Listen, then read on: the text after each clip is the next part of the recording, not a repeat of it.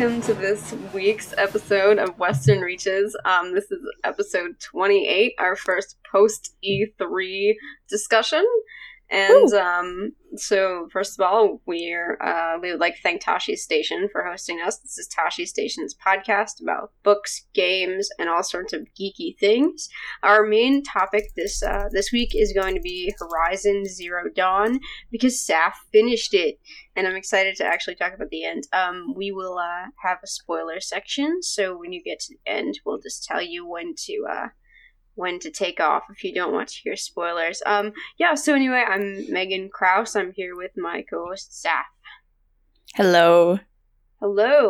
So I have not been playing too much this week. I purchased Monument Valley 2 because I really enjoyed the first Monument Valley, and just it was fun, it was colorful, it had a nice story, but I haven't touched the second one yet, and that's partially because I can't really find a time in my day between my work and my commute and things to play a mobile game. And I know the idea of a mobile game is sort of that it's easier to access than something on a console, but because, I guess public transit would be a good time, but I don't really do that, so, I didn't really find a time to play it yet, so my main impression of that so far is, when are mobile games even for? I use them to procrastinate when I'm trying to not write when I should be writing. But actually I've started listening to podcasts more, so I haven't even been doing that much. But I am so jealous that you can get Monument Valley 2, because it's not out on Android, and it probably won't be out on Android for another year. And oh no! I want to play it so bad. It looks so gorgeous. It does look really good, and it's all about a mother-daughter relationship, which yes. I like that as an idea. My roommate has played it a little bit, and she's I'll hear her going ooh, and she seems to be really into it. But at some point, I'll find it, because I get distracted by social media, and I get distracted if I'm coming home. I want to play a console game, so I'll have to make time for it. Yeah, I played the Forgotten Shores DLC on the first game a while back, not too long ago, and it got me so emotional. The storytelling in that game is so good, even though there's no words at all. It really was. It was really, really affecting. Yeah. So most of the rest of my gaming this week was a kind of just revisiting things that E3 reminded me of, because I watched the Microsoft presentation, I watched the Sony presentation, and I did not watch the Sunday night, I think it was Bethesda presentation, because it was at midnight my time, so I was not. Oh, that's fair. There wasn't that much there anyway, so it was kind of a disappointing one. Was it? Yeah, I watched that one, they were Skyrim's on 3 new consoles now, yay! Yeah, you can play Skyrim on anything, on your record player, yep. Which is fine. I was really excited about the Dishonored 2 DLC, because it's been a while since we heard anything from them, and it's called Death of the Outsider. It's about Billy Lurk. Those are things I'm interested in. Yeah. I saw that and I thought of you and Jay, and I was I think they'll be excited about this one. Yes, and I think I don't know if Emily's in it. I think it's moving a little bit away from Emily's story, but Billy has this cool mechanical arm, and she looks really cool. So, and I'm excited to learn more about the Void, because there were some hints in Dishonored 2 and then in the novel about things are changing in the Void, and we'll see. Yeah. Most of the things that I was excited for after E3 were sequels, and the one, Tacoma was this space station mystery game. I'm still excited for that. That was an original property that I'm definitely interested in. Yes. We got a new trailer for that. But most of the others were sequels. The new Assassin's Creed kind of caught my attention, and a lot of people, several of my friends who haven't touched that series in a long time, have said they'll come back for Origins, which is interesting, because I think Assassin's Creed was very stale for a while. Yeah, I think a lot of people kind of drifted away because it kind of just didn't do anything interesting. I can't think of any of my friends. Oh, actually, no. What was the last one that came out? It was I've lost track, really. God, I don't even know. I have one friend who plays the new games every time they come out, and that's my only knowledge of it, because nobody else plays it. Yeah, but this one, it looks gorgeous. It's returning to that kind of ancient desert setting. The story is how the Assassin Order was formed, so I hope it has some more of that, like, mythology. So that looks good, and you get to climb on pyramids, so that's cool. I feel real bad because I was watching, I think it was the EA presentation, and it was like relatively early here, and I woke up late, so I was like 2 minutes late to it already, and I was like standing in my room, like debating whether or not to run off and make breakfast, and then my dad was in the kitchen, so I was like, Dad, can you make me some toast, please? And he was like, okay, and then Assassin's Creed came on screen, I was like, never mind, it's a game I don't care about, I can do it myself, and I felt really bad about that, but like... I never got through the first Assassin's Creed game, and they look really fun, but I just cannot get into it. My, like, experience with Assassin's Creed is colored very much by the fact that my roommate in college was really into them, so she would play, and she's a completionist, so she would collect all the feathers and all the whatever. Oh, God. So she would be playing forever, and I'd just be there, like, either doing homework or, doing whatever. So I knew a ton about the first one, and she was, like, really into the fandom. But I didn't play myself that often. I would occasionally. And then later on, it was kind of the same thing with the Ezio trilogy, where, like, I know it through my friends. So, but this is the first one that really kind of grabbed me in terms of the gameplay and the, it looks gorgeous. Like, the landscape looks really nice. I think I'll actually enjoy playing it myself. Yeah, and the gameplay with that hawk looks really cool too. Yeah, I mean, it doesn't make much sense. Like, so somebody described it as he uses it as a drone. Like, how does he see through its eyes? Like, I know... Is it magic? Yeah. I love that it's literally eagle vision. But, like, is he psychic with the eagle? I need explanation. I need background for this. I always get kind of weirded out when a game, like, does something that you're like, is that magic? Is magic happening in this game now? Yeah, like, is this really happening? Or is it, you could explain it by, like, the characters, he sees by the motion of the shadows. Or, like, you could create a physical rationale. But I'm not sure if that's what they're going for or not. So we'll see. Yeah, definitely. But the fact that he's an actual falconer is, like, really cool. I'm surprised it took them so long to actually do something like that, but it's cool that they're actually doing it. That's true, because they've had the bird motif, like, woven through the whole series. And not so much with literal birds. Yeah. Speaking of literal birds, the, Ori and the Will of the Wisps trailer with the cute owl was just... I wasn't expecting it. I wasn't expecting an Ori sequel. So it looks lovely. I still haven't finished the first one, which I'm very ashamed.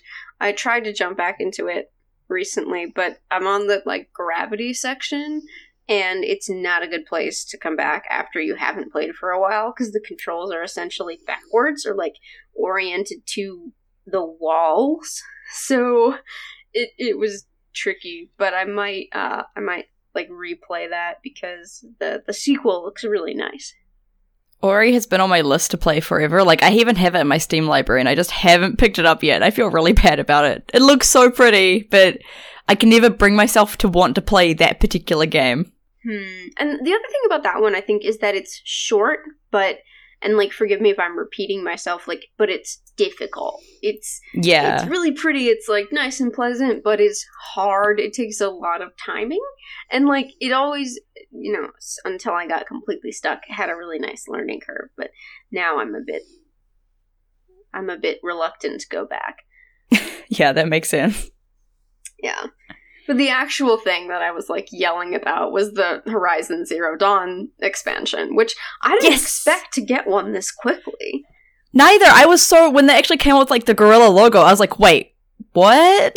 Yeah, because, so we're just now getting a Dishonored 2 DLC, and that game came out winter of last year, and now Horizon already has one. I don't know if they thought that they realized it was really popular and went, okay, we've got to put something out, or if this was already planned. I don't know.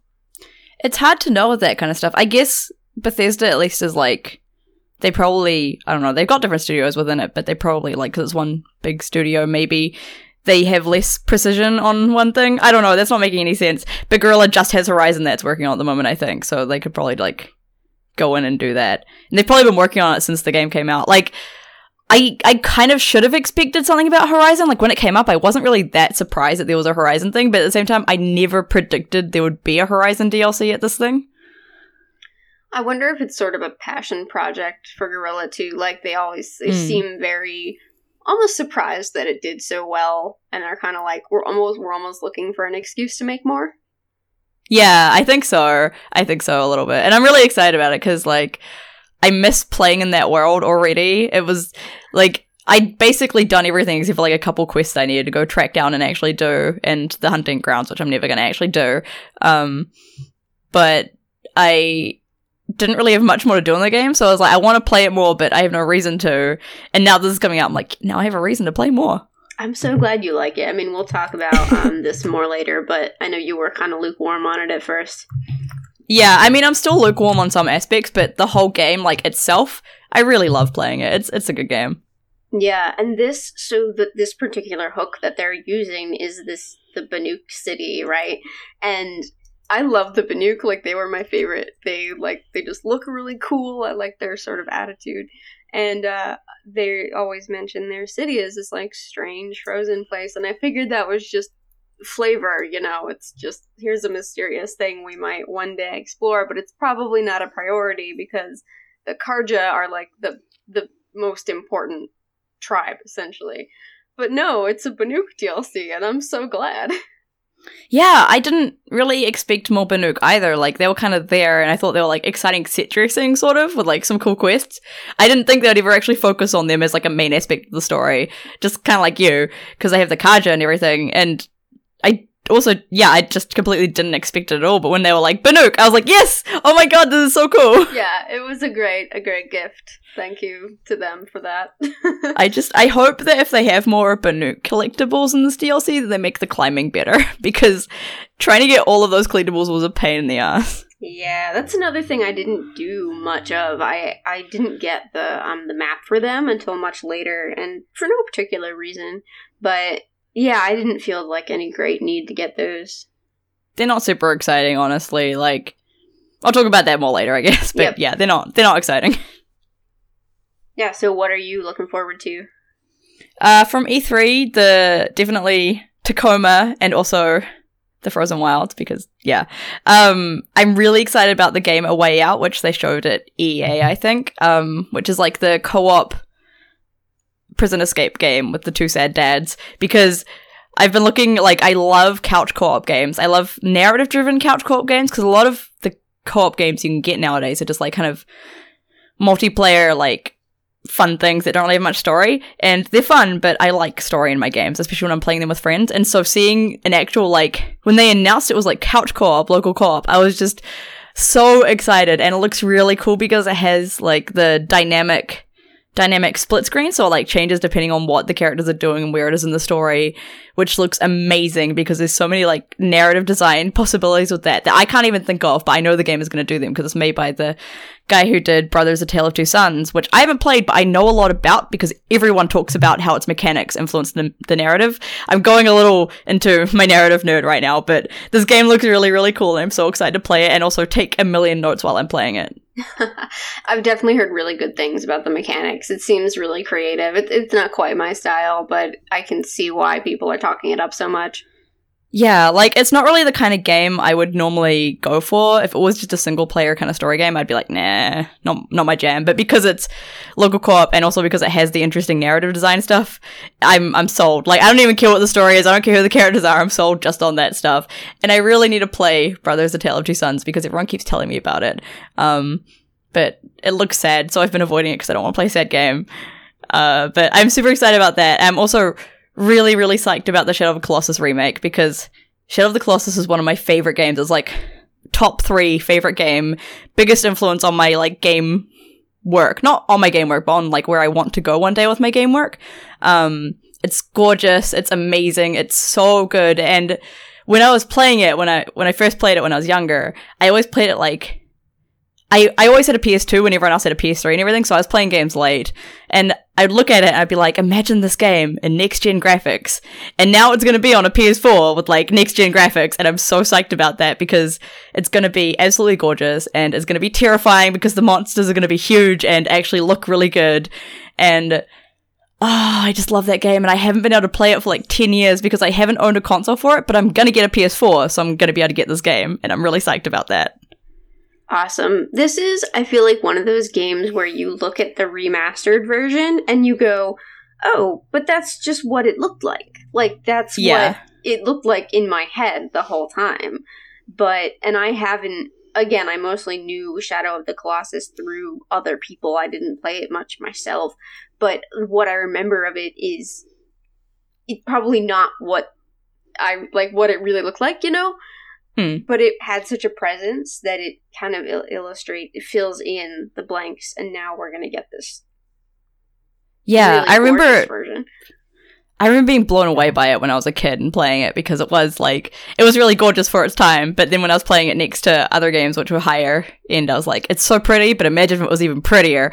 And I don't know how old I was then, 10 or something. No, I would have been 13 or something. My 13-year-old self's mind would have been blown by this.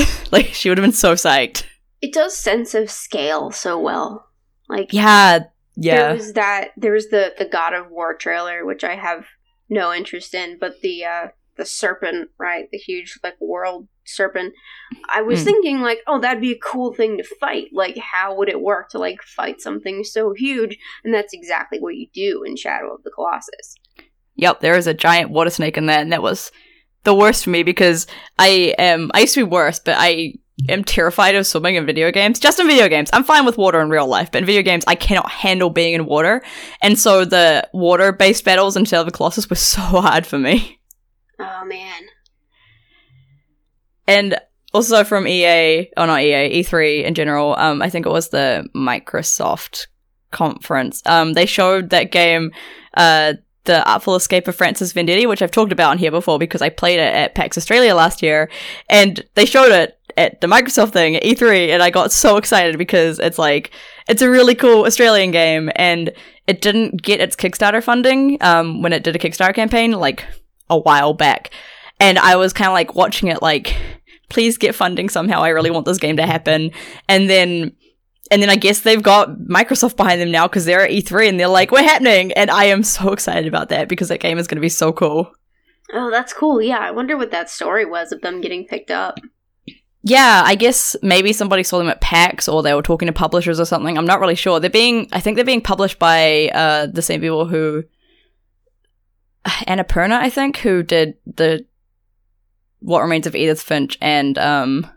some other games I don't remember, but they're a publishing company that seems to do cool looking indie games that have really interesting stories. So I'm very excited that they're happening because that game is just, especially after, because there was that game The Last Night, which looked really cool, and then it turned out that the developer of that is super Gamergate, may not be so much anymore, but he was not great, and it looks like his really terrible ideas of progressiveness are a huge basis for how his cyberpunk world works, which kind of takes away the punk of the cyber in there. So it's the more I hear about the story of that game, the less I want to play it because it sounds awful.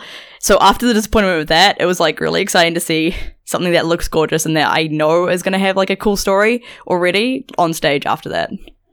Yeah, that cyberpunk game, I sort of was on the outskirts of that whole conversation because it didn't look like a game I would play anyway. But I feel like that's sort of the core of the issue, that sort of taking something that's supposed to be subversive and kind of sanitizing it is not really what you want to do with that genre. Well, I guess we'll see. I've heard that he apologized, that some of his comments were from several years ago, but I haven't really looked into it myself. He had some not so great, people found comments that were more recent than that. It's he could have gotten better, and it's entirely possible his game won't be awful, but I don't have much hope considering it's not super easy to just overhaul the entire story of a game. I don't know. I have mixed feelings on people's I don't know. When you're writing something like cyberpunk or science fiction, future science fiction, you've really got to know what's already in the genre and what the actual knowledge of what these genres are before you do it. The idea of using progressive feminism gone mad for cyberpunk just totally takes away from what the point of it is. Yeah. Yeah. And I mean, that goes into something else that I didn't really have on the notes here, but I do think is important to talk about. There's been a lot of discussion about, like, Native American designs used in Horizon Zero Dawn. And that's been a conversation that I think has been very illuminating in ways. It wasn't, when I first saw those designs, I thought, well, they look like sort of your cavemen, like your kind of stereotypical Paleolithic kind of era. That's what I was thinking as soon as I saw it. But I don't know, did you have any thoughts about that? I don't have a lot of thoughts about that because I'm kind of, being in New Zealand, it's kind of something that doesn't really touch me, like my area of where I know things, I guess. So I've kind of watched it from the outside and like tried to learn as much as I can about it because I think, I don't know, when I saw it, I had kind of the same thing as you. I was thinking like Paleolithic, is that the right word? Cavemen kind of thing. But I also don't have much knowledge of like history or that kind of stuff in general. So I kind of just, I see stuff that looks old-timey and I'm like, okay, that's just old-timey. I don't have a specific knowledge of areas and eras in those areas, if that makes sense. Yeah. I saw it as generic, but like especially as like a white person who maybe like isn't the best commentator on that. I thought that we should at least bring it up, that we acknowledge that it's a conversation that's going on. Yeah, definitely. That's always important. Yep. And I did actually play a game because I finished Horizon and I was kind of like, I can play other games now, and then I didn't really feel like playing any other games. But I finally played through What Remains of Edith Finch, which is a game that came out relatively recently, which is, I think I mentioned before because it's published by Annapurna, or whatever their name is. And it's basically a game about a girl going back to her old family house and finding the stories of how her family members died, basically, like different family members at different times. And so it's a very narrative heavy game. It's quite linear, and like each sequence for like the stories of the different characters, you go into a sequence for their stories, and each sequence tells the story in a different way. So you kind of experience a lot of different types of gameplay while playing this one game. It's really interesting, and it has a really interesting way of approaching the topic of death and of people you love dying, because it sounds like it's going to be a really miserable, depressing, heartbreaking game, but somehow it feels really uplifting and beautiful. The stories themselves never put blame on anyone. They never make it seem like an awful thing that's happened. They always somehow make it, even if it's not necessarily happy, it's not the worst thing. Like, it's I can't think of the right way to put it, but is it like bittersweet or like wistful? Yeah, it's kind of bittersweet. Some of them are quite wistful. It's always a little like, you don't feel awful about what's happened, even though it's an awful thing. And it's a really, I didn't expect to feel as good as I did coming out of that game, because it's a horrible sounding game. But I came out of it feeling like light. It was kind of cathartic, but not really cathartic in any way. And it was just gorgeous. There's one particular sequence in there, which I think a lot of people have written about, which is like the cannery scene kind of thing. And it is amazingly done. It's so good. And I want to talk about that more, but you haven't played it, have you? No. It sounds really good, though. I'm interested in how they kind of create that atmosphere.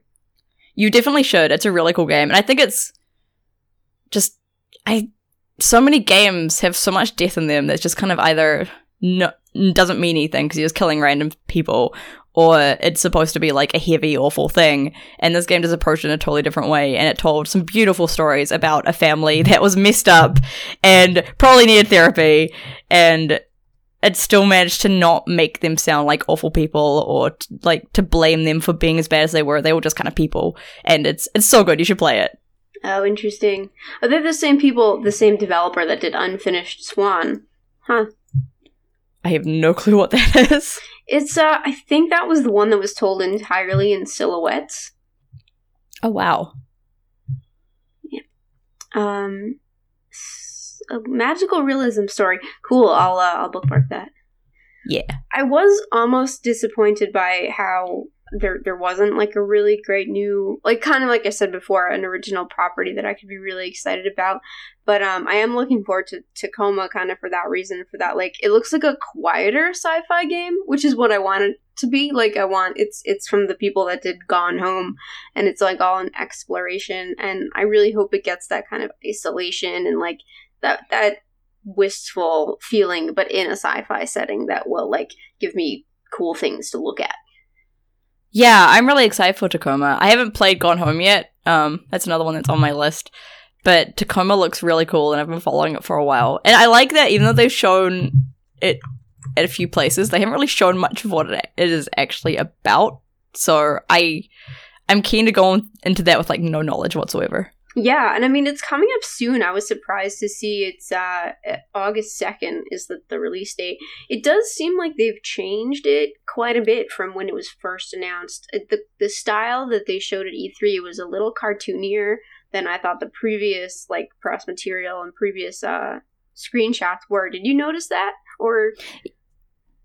Yeah, I kind of noticed that. I didn't really think about it too much, but I looked at it, I was like, that looks a little bit different from what I've seen before.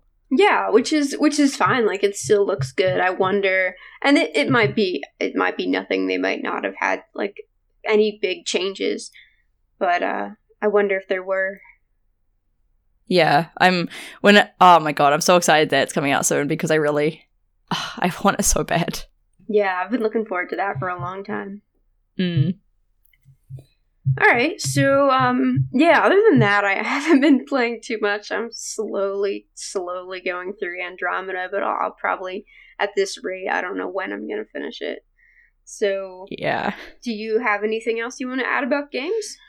No, I basically was just playing Horizon, and then Edith Finch. I have a bunch of little indie games I'm gonna play now, and I still need to play through Andromeda. I haven't touched it since I went traveling earlier this year, which I feel really bad about. Well, it's long. If listeners want to ask any other questions about E3 or something, feel free to send Twitter tweets. That's the word, or emails, or what have you. So let's go to books. I'm gonna kind of switch this. Saf, do you mind going first and talking about which books you've read recently? Yeah, sure thing. I read Aurora recently, which is a book by Kim Stanley Robertson, I think. Yeah, I love that book. Have you read it? Yes, I didn't. Yes, I did. Didn't recognize the name at first, and then went, oh yeah, that's the one. It's the one about how traveling off of Earth is a terrible idea. Yeah, I didn't know. All I knew about it was there was an AI character in it because one of my friends recommended it to me, and she knows I love AI, so she was like, this book has an AI in it, it's really cool. And I was like, okay. And then forgot entirely about it until it arrived in the library, and I picked it up. And it's a really cool book about like the idea of humans trying to travel interstellar and like colonize other planets is actually a really terrible idea, and traveling for a long time on a small ship is a bad idea because people do not turn out so well. And it was a really cool exploration of that idea alongside an AI learning like consciousness and self-awareness through telling a narrative. Like that was its big thing, was it was trying to tell a narrative, a coherent narrative, in a way that people could learn a history. And it was really, really well done. It was so cool because the chapters are kind of like parts, and the first chapter, or the first couple chapters, are very much like, it's telling you the story, it's not really showing anything, it's just telling. And then it kind of slowly gets better and better at telling the story, and it's so well done, it's so good, and I loved the characters so much. Yeah, I love that AI very much. Yes, oh my god, I love them so much. And so the thing I always tell people if they're gonna read Aurora is don't Google Kim Stanley Robinson, because he wrote an essay that was almost exactly the same as the novel, just about, I don't know, like 49,000 words shorter. Oh my god. It talks about that idea that humans only have one planet, and we're never gonna be able to colonize another planet in time to not have to solve the climate issues that we have on Earth now. So we should really solve our climate issues here. And at the same time, it's a really great sci-fi story. It doesn't sound preachy. explores a lot of other ideas too, but that's kind of the core of it. Yeah, it's absolutely not preachy, and it's what's the word I want? I lost it. Damn. It's good. Yes. It's Damn. Yeah. I don't know if this is the direction you were going in, but it's not slow, but it's very deliberate. Yeah, it's definitely that. Like, and you can never tell where it's actually going to go with the story because the story changes so much from like little decisions sometimes. Like I thought the entire story was just going to be them getting to that planet. I didn't think it was going to go past that point. Mm-hmm. Yep, but really good if you're interested in AI, if you're interested in the idea of generation ships, or if you're interested in climate. Oh, I remember what I was going to say. It's a really different take on this kind of stuff, because a lot of sci-fi is like, they get to another planet, yay, or that kind of stuff, but it's kind of about the idea of Earth still being important, and that's not really a thing you see all that much when it's about interstellar travel. It's always about finding somewhere else or like being on the ship or something, and this does that, but it explores very different ideas. Yeah, definitely good. Yeah, so I read that and I really loved it, and I also read Seven Surrenders, which is the sequel to Like the Lightning, and in hindsight I should have looked up, when I was reading To Like the Lightning, I should have looked up whether or not this book was part of a series, and I did not know. I thought it was a standalone book, and then I got to the end of that book and I was like really close to the end, and I was thinking, how can this book wrap up this entire story with only these few pages left? And then I got to the end and it was like, book continues and Seven Surrenders, and then I was like, okay, yep, okay, it has a sequel. And at that point I should have looked up whether or not it was a trilogy or something, because I thought this book was the last book, and I got near the end and I was thinking, there's no way it can wrap up the story in these few pages, and I got to the end and it said there's a second book, like another book after this, and so I finally looked it up, and it's a four book series. Oh no. Which I'm glad I looked up, because I would have just assumed it was a trilogy and just read the next book and then been like, why? Yep. But I kind of have the same problems with the first book, that it's very focused on like romance and sexuality, and the characters are very unbelievable characters. Like none of them act like real people at all, but it's still such an interesting and intriguing mystery. Like I want to know what happens, and I want to understand the world that it's set in, because it's like a future Earth that's still kind of familiar, but it's still quite different. And I just want to understand the politics and the way this world works, because sometimes it just does stuff, and I just sit there for a while going, how did this even happen? How does this work? How does any of this work? It's weird, and I kind of dig it, but I also just want to finish the series so it's out of my life forever. That's two very conflicting emotions. So yeah, you talked about characters behaving in ways that didn't really make sense. Is that connected to the way the plot zigs around, or again, because I feel like that description could be either the writing is unrealistic, or the writing is creating a really consistent but really strange society, and the characters are following that. Is it either one of those? It's definitely consistent. The way everyone acts is very consistent with the world. It's just that everyone within the world doesn't feel like a real person, kind of, if that makes sense. And I guess it works because it's supposed to be a different society to what we're in now. And it's just told a lot through comparisons to past societies, like through history, because it's very history and that kind of stuff heavy as well. It's very theoretical, but in a kind of fun way. Not entirely fun, but in an easy way to understand. And it is also told by a narrator who is probably unreliable, which probably doesn't help with that. So there's a lot of stuff happening in that book, and my main issue is just that characters do things that I'm just like, no normal person would say that or act like that. But then again, these are people not from our society, so they're far future people. So it's entirely possible that in that society they will. And it never feels inconsistent with the writing itself. Like the book is very solid. It's not bad. It's a really well written book, and it's good. But maybe it's just not my thing. Okay, interesting. Yeah, I have no clue. They are good books, and I can see why people recommended them to me. And I am really curious how this is going to end, because I cannot predict it at all. And I guess you'll find out in book 4. Yep, in like 3 years or whatever when it comes out.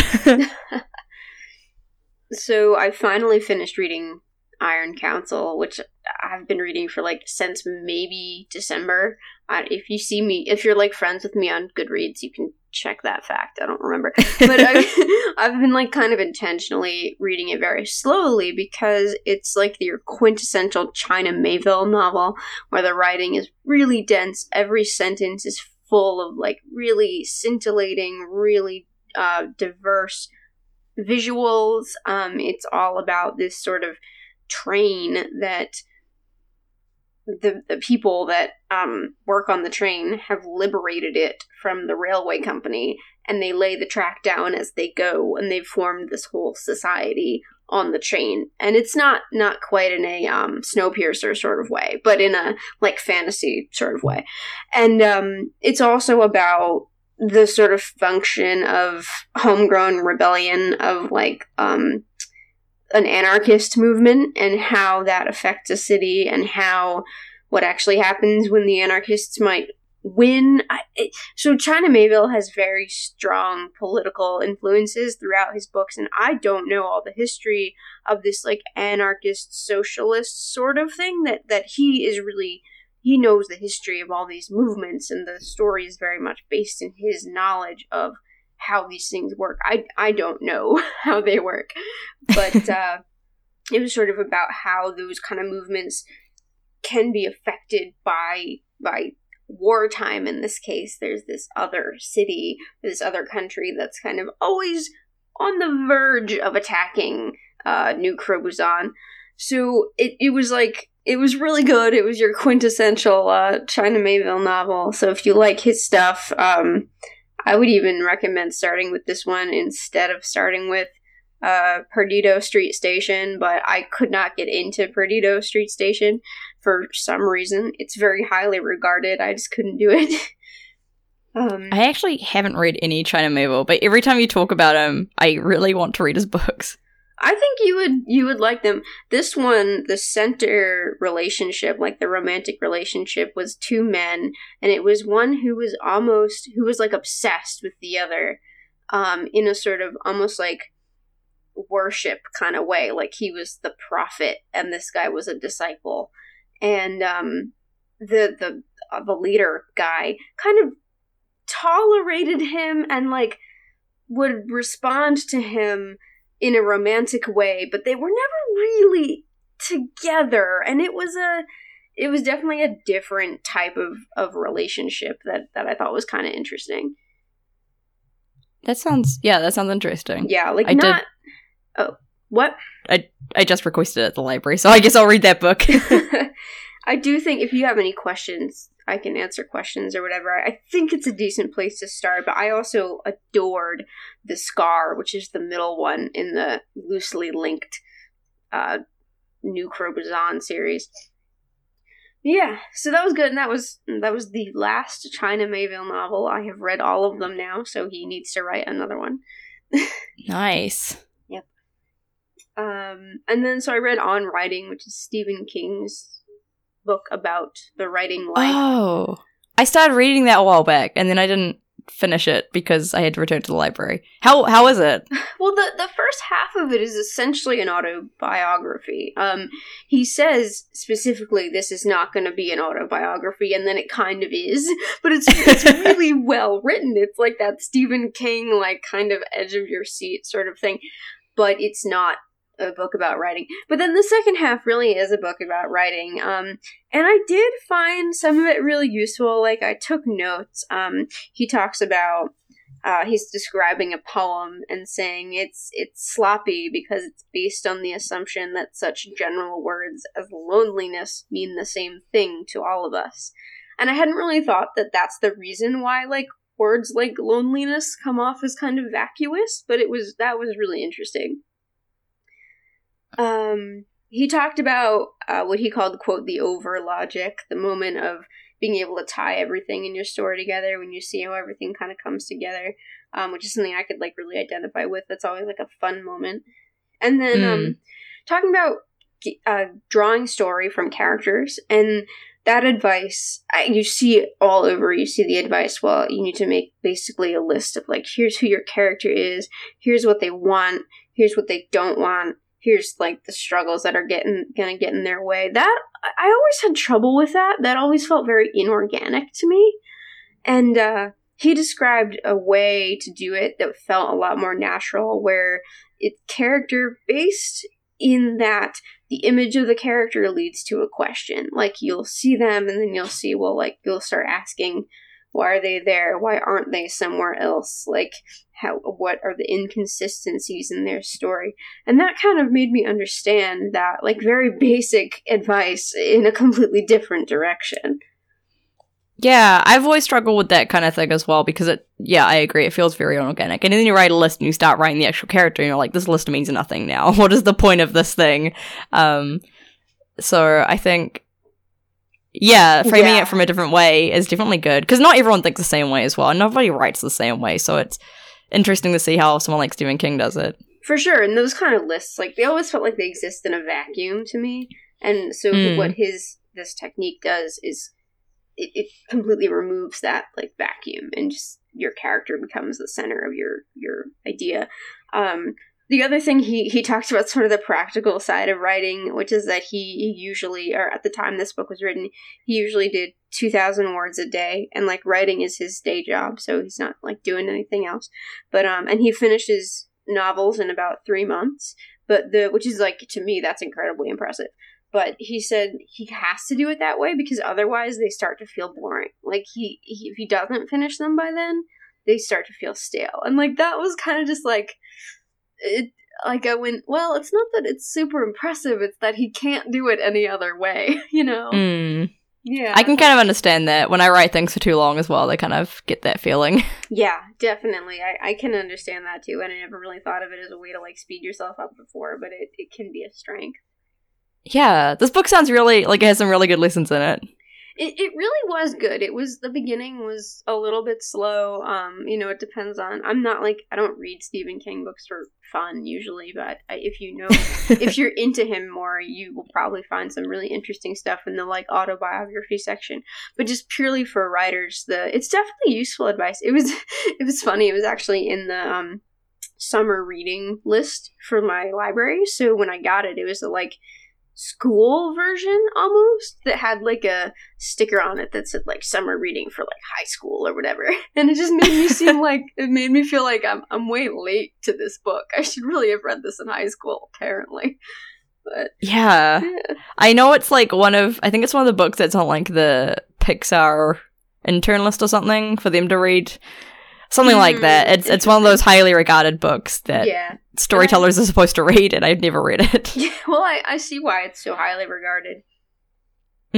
Yeah, I think I'm going to have to actually pick that up again, because I got out a whole bunch of books about writing and screenwriting as a craft, and then, like, read the first few pages of a lot of them, and then had to return them because I was traveling, and they were due back at the library. So I never actually got them back out again, so maybe I should do that. I've been doing more of those lately, but you have to digest them, I think. You have to... Yeah, I wouldn't want to read 2 at once or something. Yeah, you definitely can't, like... And you can't read 2 at once, and you can't, like, read it all in one go as well. You kind of got to read a bit, and then understand it, and then read some more, and then understand that too. And it's a long process to get through those books sometimes. Yeah.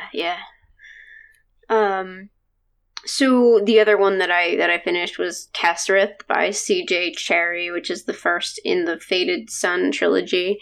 And this is a series that she herself is particularly proud of. Like, I think she actually has a comment on Goodreads, like, I actually really like these.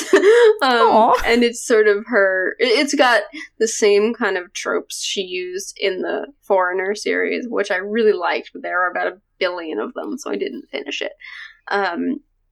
Where it's like a desert planet with these sort of elf-like aliens, and they're in this sort of warrior society, but they're dying out because they've been mercenaries in a war against the humans, and now the war is over, and they're kind of trying to pick up the remains of their society.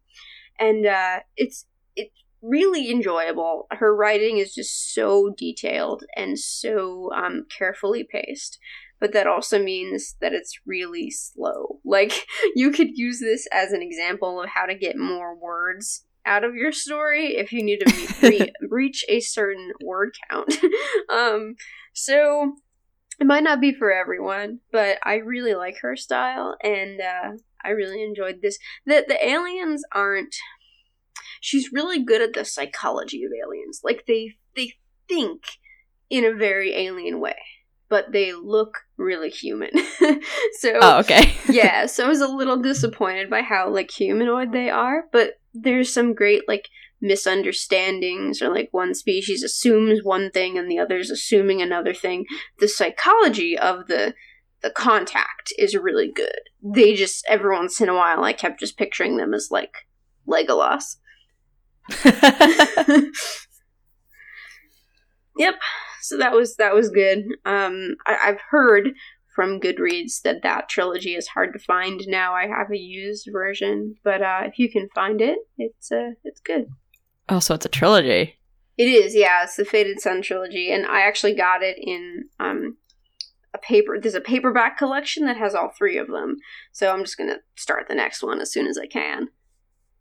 Awesome. I might actually try and track those down, because when you said the other series had like 1 billion books, I was like, no, I can't handle books like series that have a long-running series of books, but trilogies are good. Foreigner is really good, but if you want a place to start with her that's a little less intimidating, this is a good one. Alright, cool. My library doesn't have it, so I'll track it down another way.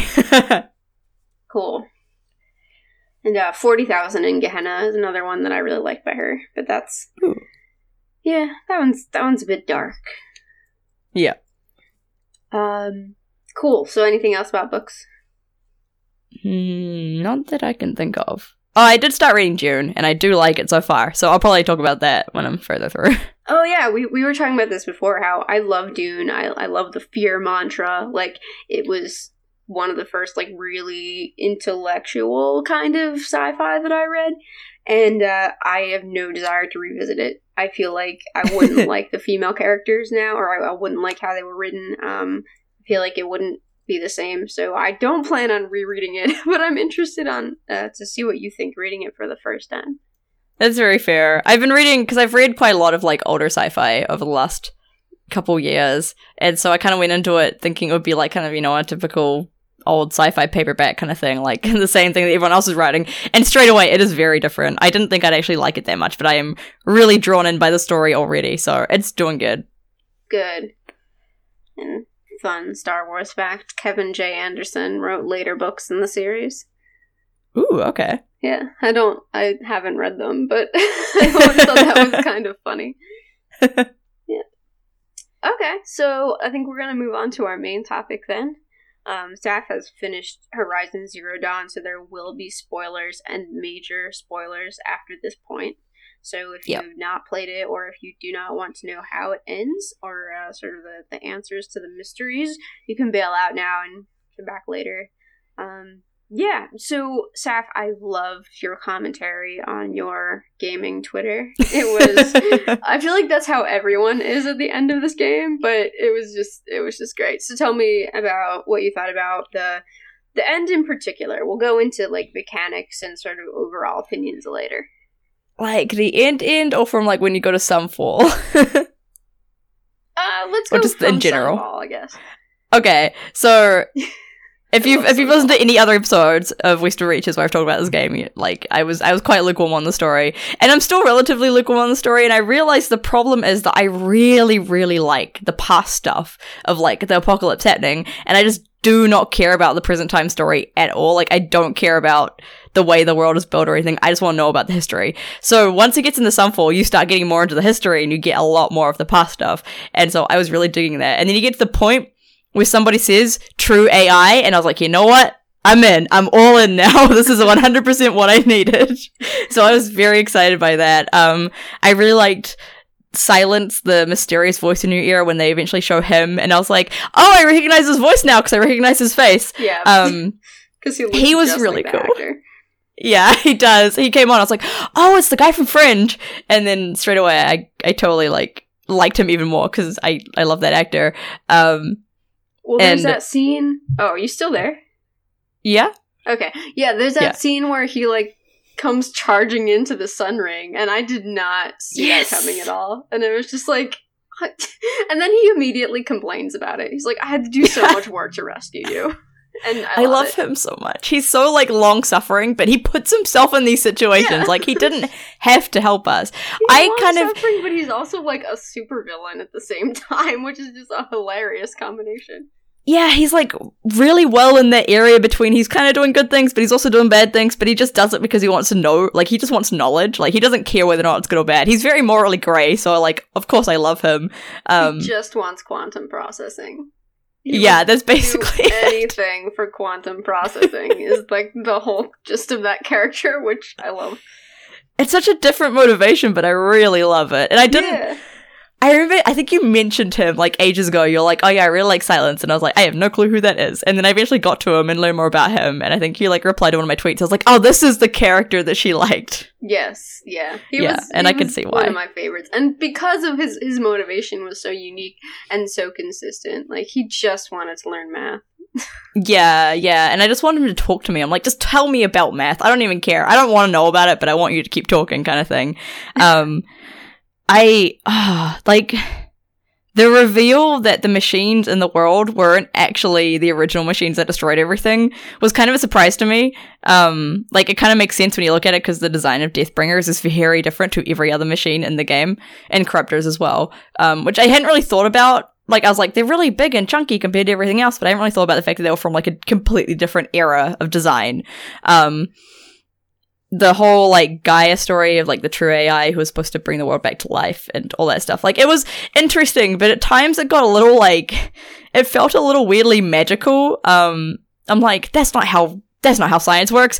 But also, I guess it's a true AI, so, you know, you can't actually, it's a super intelligence. You can't actually say that what it's doing isn't real because I can't understand what it's doing anyways. But at times I was like, that's not how things work. But I guess that game at times kind of verges into science magic stuff sometimes. Like, not super much, but a little bit. It gets a little bit there. Yeah, I wouldn't say it so much leans onto magic as it's just really, really symbolic. Like, I still think the fact that she's called Gaia is a little goofy. Like, I understand like, there's an in-universe reason for it. Like, she was very intentionally named after the, like, Earth goddess or whatever. But it's hard for me to take that name seriously because it's so on the nose. And also Hades as well. Like, all of the names that they were using, I was like, okay, I know why you're using it, but also, like, can you not? Can you use something else? I know this doesn't mean anything to Aloy, but to me, it's really distracting.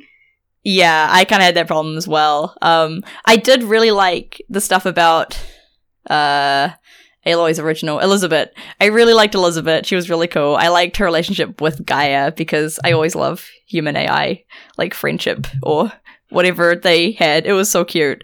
I think my favorite part about, like, going through all of the old world stuff and, like, finding out about the history was just hearing all the audio logs from all the people who were involved, because you kind of get to know the different people who were involved in creating Gaia through those audio logs and how they react to what's happening.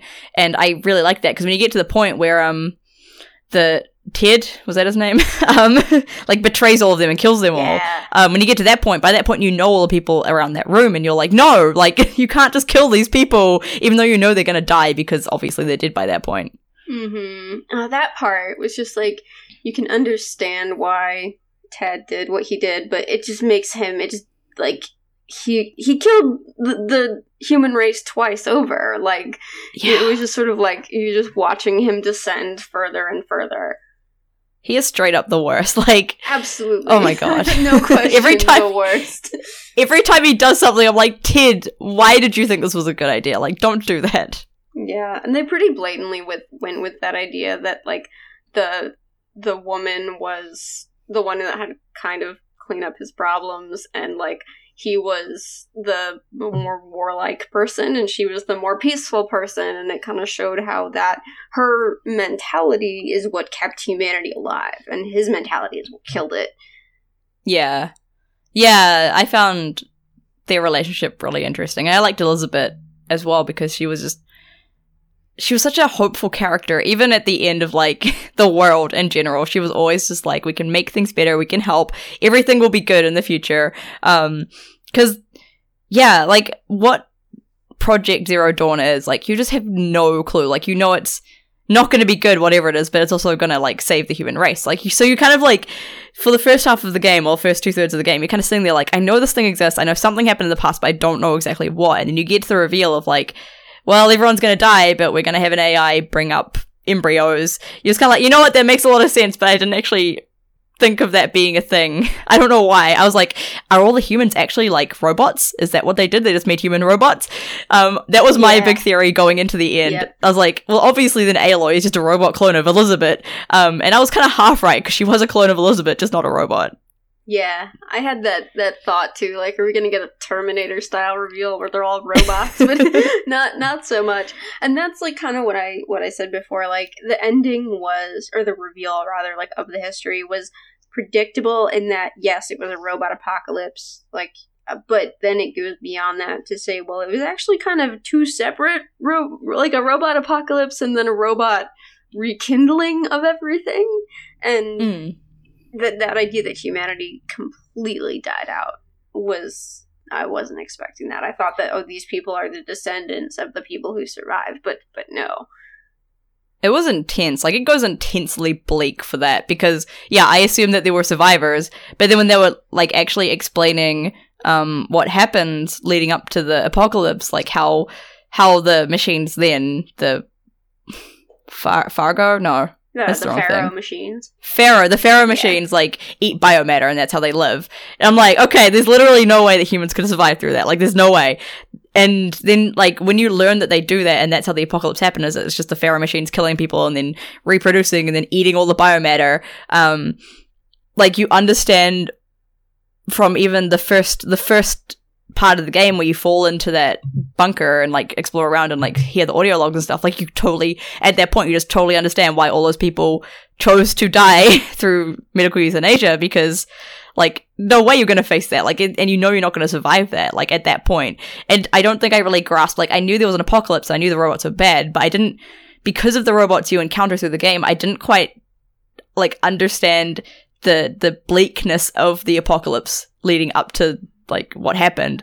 And when you finally learn and, like, hear the audio recordings and see all the other stuff, you're just like, oh my god, this was real bad. This was really, really bad. Like, this is worse than I imagined bad. Yeah, you kind of realize, like, that the Pharaoh robots are buried, right? They're dormant. So they could be underneath anything. Like, the hills you were walking on, there's probably robots under there. Like, it's pretty dark. But the darkness was kind of what made the ending so meaningful to me, because it really was so hopeful and so kind of looks the ultimate disaster in the eye and says, we can recover even from this. And that was, the ending was really powerful to me, that idea of people being able to bring back the earth and the people protecting the earth, and, like, I'm into the whole environmental thing, so it was very timely. Yeah, and I thought that it was really lovely when it shows Gaia, like, learning and the plans for her and how she's creating these robots herself to rebuild the planet, and she's basing them off of, like, fauna and dinosaurs and stuff because she thinks it's really cool and she thinks they're awesome. And I'm like, that's such, like, a hopeful AI to have, like, bringing the planet back, that she genuinely loves, like, the people and the animals. And then I kind of got a different, like, interpretation of the machines after, like, learning about that. I was like, you guys are here to help, but now something, like, bad is happening to you. But, like, they're actual, like, they're, like, what's the word I want? Not tribute, but like a tribute to the past and the earth itself, which is really beautiful. Yeah, and, like, the fact is that the designers did not have to explain why the robot dinosaurs were shaped like dinosaurs. Like, I think almost any, like, game player would be fine with, oh, they're just dinosaurs because dinosaurs are cool. But, like, they intentionally explained that, no, like, they're a deliberate homage to extinct species. And that just, like, it added so much emotion to it. Yeah, I loved it so much. I actually did. Like, I have, the story is still kind of lackluster for me, but I love all the stuff adjacent to the main story. Like, I love all the lore about the robots and the AI and what happened in the apocalypse. I just don't really care too much about, like, Meridian and the Kaja and all of that stuff isn't really relevant to me because it's not really my style of storytelling, I guess, or it's not my genre. Really, it kind of it's a weird intersection of like, I don't really know. It's not tribal, like the stereotype tribal kind of thing that this game is kind of telling, along with the really cool sci-fi that I really like. I did, like, going into mechanics a little bit and like narrative design, I did have problems with when you get to when you first go to Sunfall, you see the Sun Ring, you're like, okay, yeah, obviously I'm going to end up in that, like, obviously. And then when you get to the point where you actually end up in it, like, as soon as I saw her in that cage, I was like, okay, obviously I'm going to have to fight something in the Sun Ring. And then when I killed the behemoth that you're supposed to fight, which that was a really stressful battle, by the way. I think that was the first time I fought a behemoth, and it was no fun. Ooh, that being the first time would be terrifying. No fun allowed. Yeah, after that, when, like, the corruptors and everything are coming for you, like, the way the cutscene was directed, for me, it was really obvious that Silence was going to come in and save me. So that kind of ruined the surprise for me, because I could tell by the way it was framed that that wasn't actually going to be a battle. But that's just me also being a nerd, and analyzing things more than I should while I'm playing games. But I also, because I was really stressed out that I was gonna have to fight them, so I was like, please don't be leading me astray with how you're framing the story, because I really don't want to fight these things. Yeah. And when Silence came and rescued me, I was like, oh, thank God.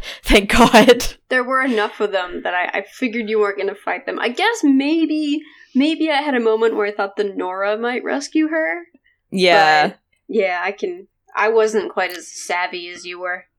Yeah, which is, like, fair, because I go out of, like, I don't really go out of my way, but as I'm playing games, I make an effort to analyze what's happening so that I can, like, learn from what it's doing as well, which kind of went a little bit, I think I went a little bit too much when I was playing Horizon, because I don't know why. I think because I, like, was really into it, that I just kind of, like, went over with analyzing it. Like, I kind of had the problem as well that I sort of spoiled myself for different parts of the game just by exploring the world a lot, because I went to the Spire, and I ran around there, I was like, this looks a lot like a boss battle area.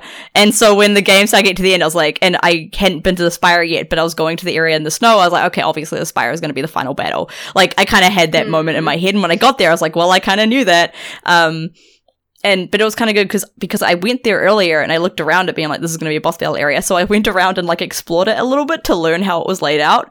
And then also because I went up to the snowy area where Gaia's, like, AI was or something. I went up to there earlier to get advantage, and then I fought the Stormbird, and I killed it. And then so when I went back there, the Stormbird wasn't there anymore, and I was like, thank God, because I was really worried they were going to redo the cutscene and make me fight it again.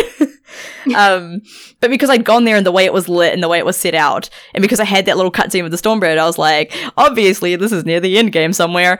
So, like, it was a little bit like, I'd somewhat spoiled myself for the story, but not really what was in the story. I just spoiled myself for where the story was going to go in certain ways, which I think is kind of a problem when you have an open world game that has a fully open world game that has a linear kind of story, is that you're gonna, in some places, kind of get to something and be like, okay, this is for this part of the game because of how it's laid out. Which I think is an interesting challenge with games like that. And I also did the thing, because I basically did the entire map and did, like, all of the collectibles and everything before I actually even, like, did Meridian story at all. So I was still at the early parts of Meridian by the time I had the entire map uncovered. And so I found it really interesting to watch. As I had the map, I would watch where the story would lead me around the map, and, like, it does do a thing really well where it kind of brings you to different areas of the map at certain parts of the game, and then has different, like, machines in those areas that are different difficulty levels to, like, kind of introduce you to different parts, like, slowly as you're playing, if you play through the story as the story, which I thought was really good. Unfortunately, I didn't actually do that, so I made an effort to notice where it did it, because I had, like, an argument with a friend the other day who was like, no, you don't actually uncover that much of the map if you're just playing the story. I was like, yes, you do. Like, you go to each corner of the map, you do everything.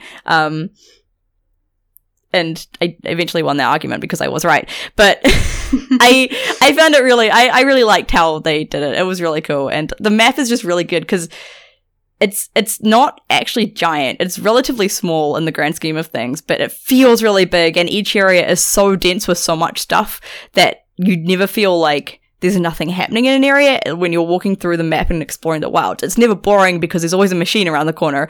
I love it so much.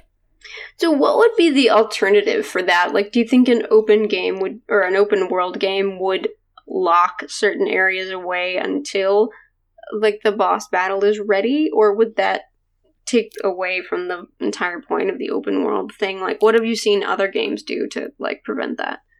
I think what Horizon did is probably the best I've seen, honestly, because, like, even if you can go I think the biggest way you can change it in a way that works so you don't go somewhere and be like, oh, this is a boss battle or this is somewhere that's story important later on, is to build those levels in a way that they're not typically those areas. So, like, the Spire is very much set out like a boss battle area. If you built that in a different way and kind of built the battle in a different way, but of course that makes a game, like, it's a way bigger challenge to that kind of stuff as well. So, like, Horizon, I think, is the best I've seen of this. Dragon Age Inquisition kind of did the lock off different areas until you can go to them thing, and it wasn't a true open world game either. But that also had its own problems, that it doesn't feel like an open world game, and the areas in that were quite spread out and not very dense like Horizon is. The other alternative is to do, like, kind of modular storytelling, and so each area has its story that kind of can be told in separate ways to tell the entire story. But then when you're doing something like Horizon, you want that linear story that you follow through. And I mean, like, yeah, I have my issues with what Horizon did, but I think it's done it, like, the best possible way it could have. Except that I still don't see any point to making, like, this random interactive choices in the game, because they don't mean anything. They don't really do anything. So you mentioned the Stormbird earlier. I got to... Oh, what? Wait, sorry, I didn't say anything. Okay, you were breaking up a little bit, but... Alright, so I'm at a part where I had to do a couple different quests that involved the Stormbirds just in another part of the area, and I found myself dispatching them relatively quickly. Like, it was a long fight, but I didn't die during it. Like, I was making good progress. So, and I wouldn't say that I found it annoyingly easy, but it was sort of, I wasn't really afraid of them anymore. And some people, I've heard some commentary saying the game gets too easy toward the end. I've heard some people say it stays difficult. And probably my favorite, like, commentary is that it's not that it gets easier, it's that you get better at it. So, like, I went over to a friend's house and he was level 26 or so, and he was having trouble with a battle, and I went in and did it in one go because I knew how I had my weapons set up in a particular way, and, like, I knew the rhythm of that area. It was the Deathbringer, the stationary one. Oh, yeah. Oh, no, not the stationary one. The first mobile one, but it's in a round arena, so it doesn't really go that far. It just kind of circles around. So when I beat it, relatively quickly. So the level was the same, but the sort of the degree to which I was used to the skills were different. So, and that was, I think it was like a commenter on the AV Club or something pointed that out, so I can't take credit for noticing that. But after I actually played on my friend's account, I noticed it. So what did you think about the difficulty, the scaling of it? I think I completely agree with that it's not really being over-leveled or anything, it's just you getting better at the game. Because I was playing on hard mode, originally super hard, but I went down to finish the story faster. And it's like, at some point I was like, maybe I should turn it back up to super hard mode. But the problem is that the mode difficulties, for me, it just seems to be the amount of damage you take from something.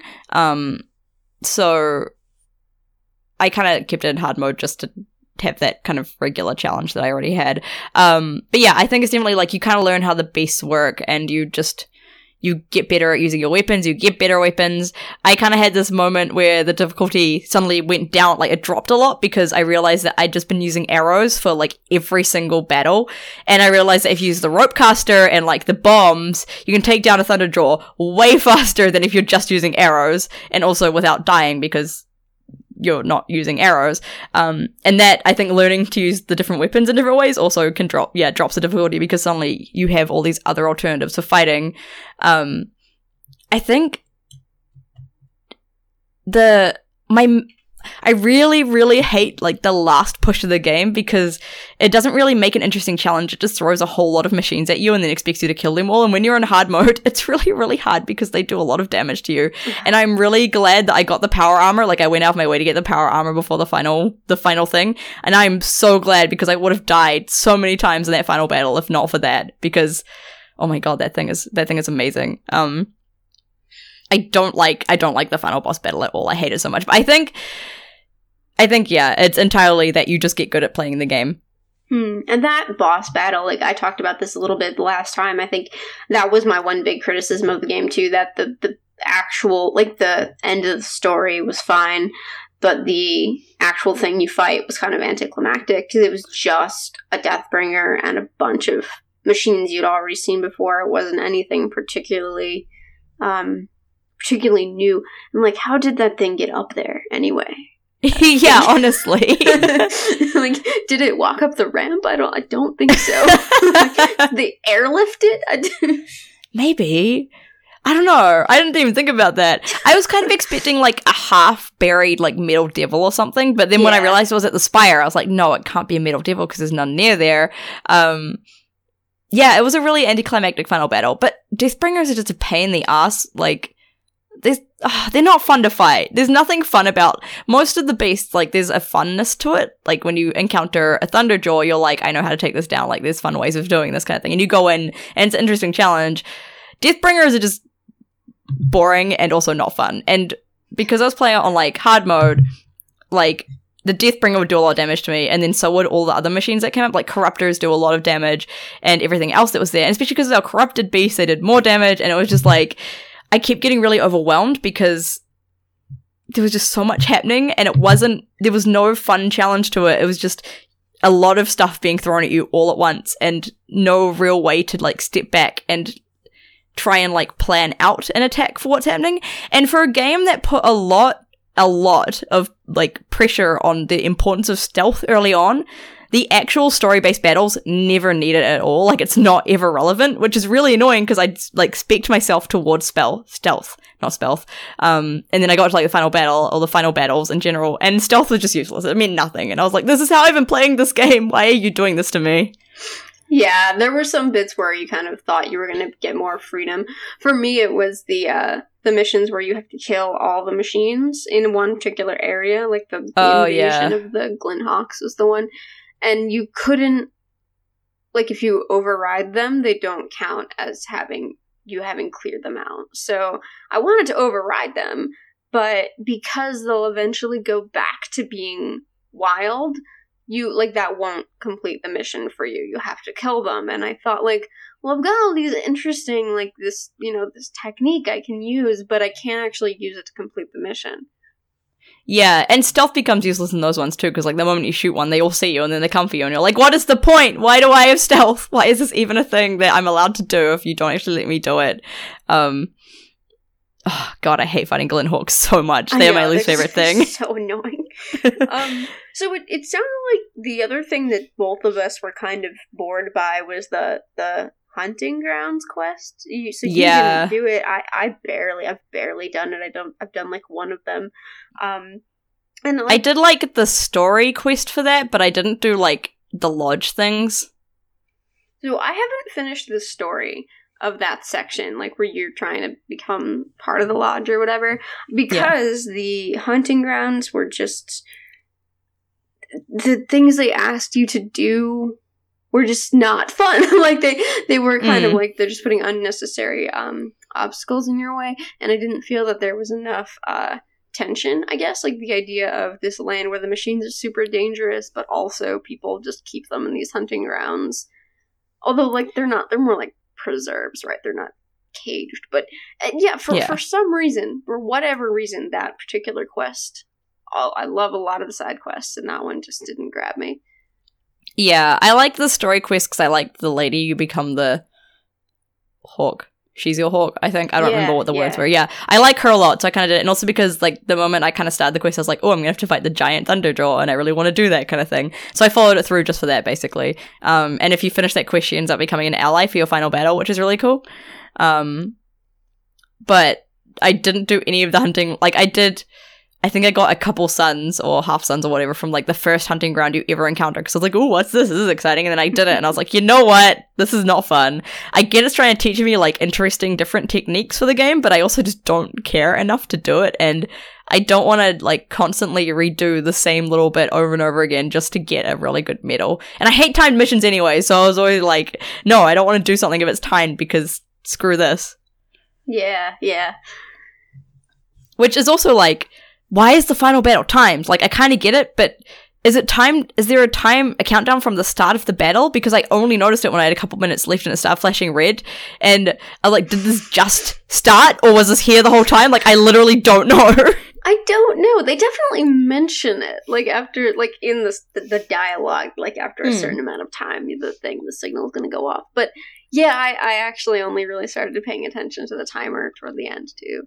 Yeah, like, I didn't even realize if it was there or not. And I guess it's because the entire game constantly, like, has things like, this is going to happen soon, and, like, this is really important, you need to do this immediately. And it doesn't actually mean you have to do it then, because you can go do other quests.